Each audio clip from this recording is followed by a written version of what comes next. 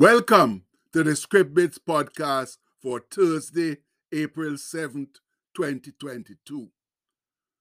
Our bit today is taken from Isaiah chapter 65, verse 24, which says, "And it shall come to pass that before they call, I will answer, and when they are yet speaking, I will hear." Oh, it's a beautiful Thursday morning out there, my people. I only wish there could be a little more heat in the sun, though. But that will come eventually, all in God's good time. And that's one thing about our great God. He might not come exactly when we want him to, but he's aware of all our situations. And rest assured, he's never late. Glory be, my faithful brethren. We have to remember, though, that the promises of our God are ever so important, because oftentimes that's all we have to base our faith and trust on.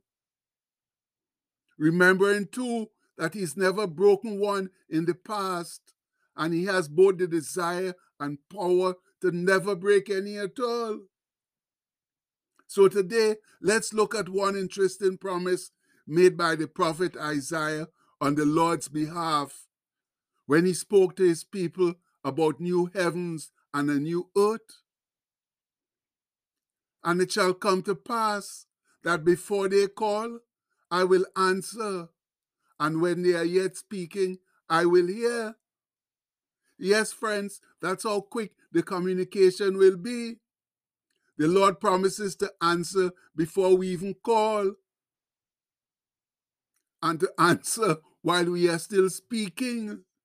Whoa, that's how it will be in the New Jerusalem. Can you imagine that beautiful and serene scene where the wolf and the lamb shall feed together, and the lion shall eat straw like the bullock, that's the ox, and dust shall be the serpent's meat or food? "They shall not hurt nor destroy in all my holy mountain, saith the Lord." And that's taken from Isaiah 65:25. Oh, I know some of us won't believe it until we see it, but that's what it takes to live in God's kingdom. You believe it before you see it. Now, let's look at some other promises that branch off from that one, where the Lord assures and reassures of his faithfulness. And Isaiah, again, in his true description of religion, reiterates God's promise. If his people will give up their wicked and idolatrous ways and do what God desires of them, then shall thy light break forth as the morning, and thine health or healing shall spring forth speedily, and thy righteousness shall go before thee. The glory of the Lord shall be thy rearward or rear guard. Then shalt thou call, and the Lord shall answer. Thou shalt cry, and he shall say, Here I am. If thou take away from the midst of thee the yoke, the putting forth or pointing of the finger, and speaking vanity or wickedness, and if thou draw out or extend thy soul to the hungry, and satisfy the afflicted soul, then shall thy light rise in obscurity or darkness, and thy darkness or gloom be as the noonday. And the Lord shall guide thee continually, and satisfy thy soul in drought or famine, and make fat or strengthen thy bones. And thou shalt be like a watered garden, and like a spring of water, whose waters fail not. Oh, my people, who wouldn't want to enjoy such a beautiful life, eh? But it requires keeping our promises to live for the Lord. And he will do almost anything for us if we live the way he desires, with him being first in all we do. And by the way, all of that lovely stuff came from Isaiah 58 verses 8 to 11. And yes, we all love the good life, but we don't want to work for it. Unfortunately, though, the good life only comes through obedience, hard work, and sacrifice. Now, listen to these wonderful words of promise from Psalm 91, titled God is a Refuge and a Fortress. The psalmist confidently declares of the Lord, because he had set his love upon me, therefore will I deliver him. I will set him on high, because he hath known my name. He shall call upon me, and I will answer him. I will be with him in trouble. I will deliver him and honor him. With long life, that's length of days, will I satisfy him and show him my salvation. And that's taken from Psalm 91, 14 to 16. No, friends, you couldn't get a better promise than that. But then again, it requires some serious and sincere effort on our part towards our Heavenly Father. And what about this miraculous happening in the answer of prayer from the words of Daniel? He says, and while I was speaking and praying and confessing my sin and the sin of my people Israel, and presenting my supplication before the Lord my God for the holy mountain of my God, yea, while I was speaking in prayer, even the man Gabriel, whom I had seen in the vision at the beginning, being caused to fly swiftly, or being weary with weariness, touched or reached me about the time of the evening oblation, that's the evening offering. And he informed me and talked with me and said, O Daniel, I'm now come forth to give thee skill and understanding.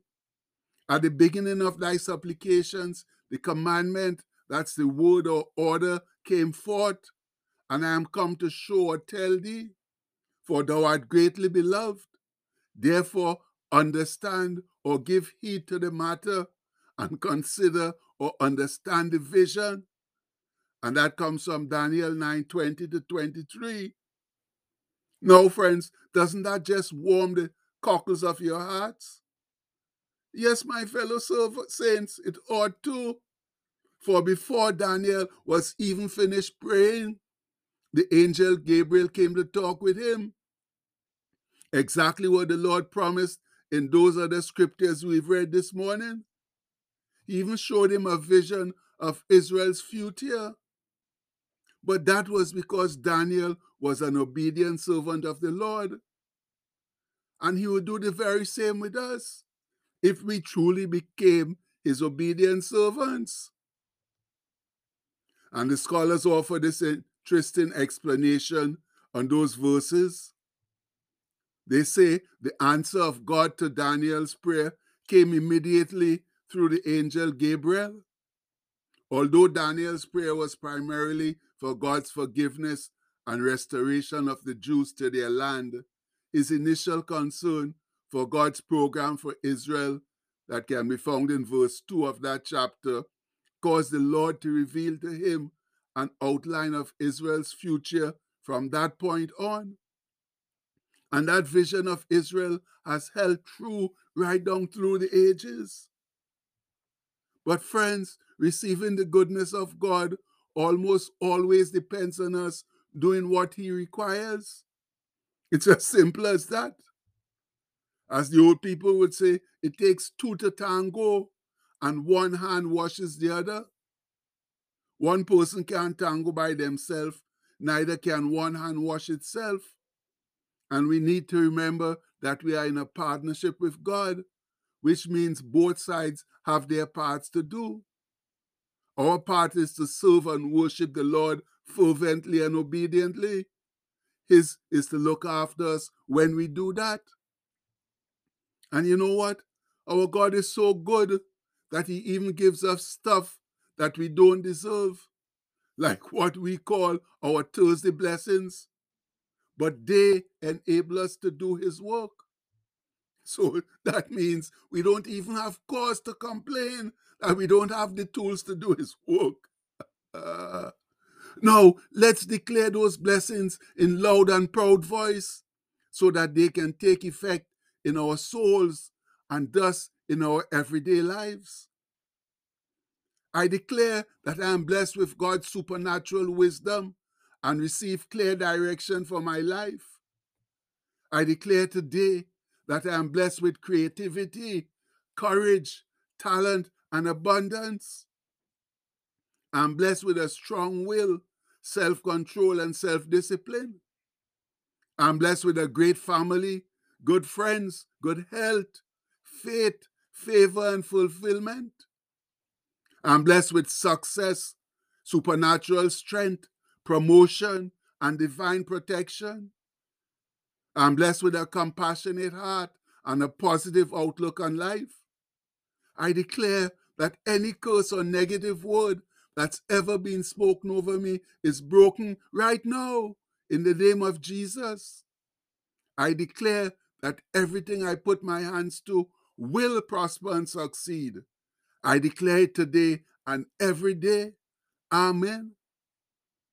And now, my people, if we want to see real benefits in our earthly walk, then we need to go and put those blessings to work in the lives of others, just as generously and unselfishly as the Lord did in ours.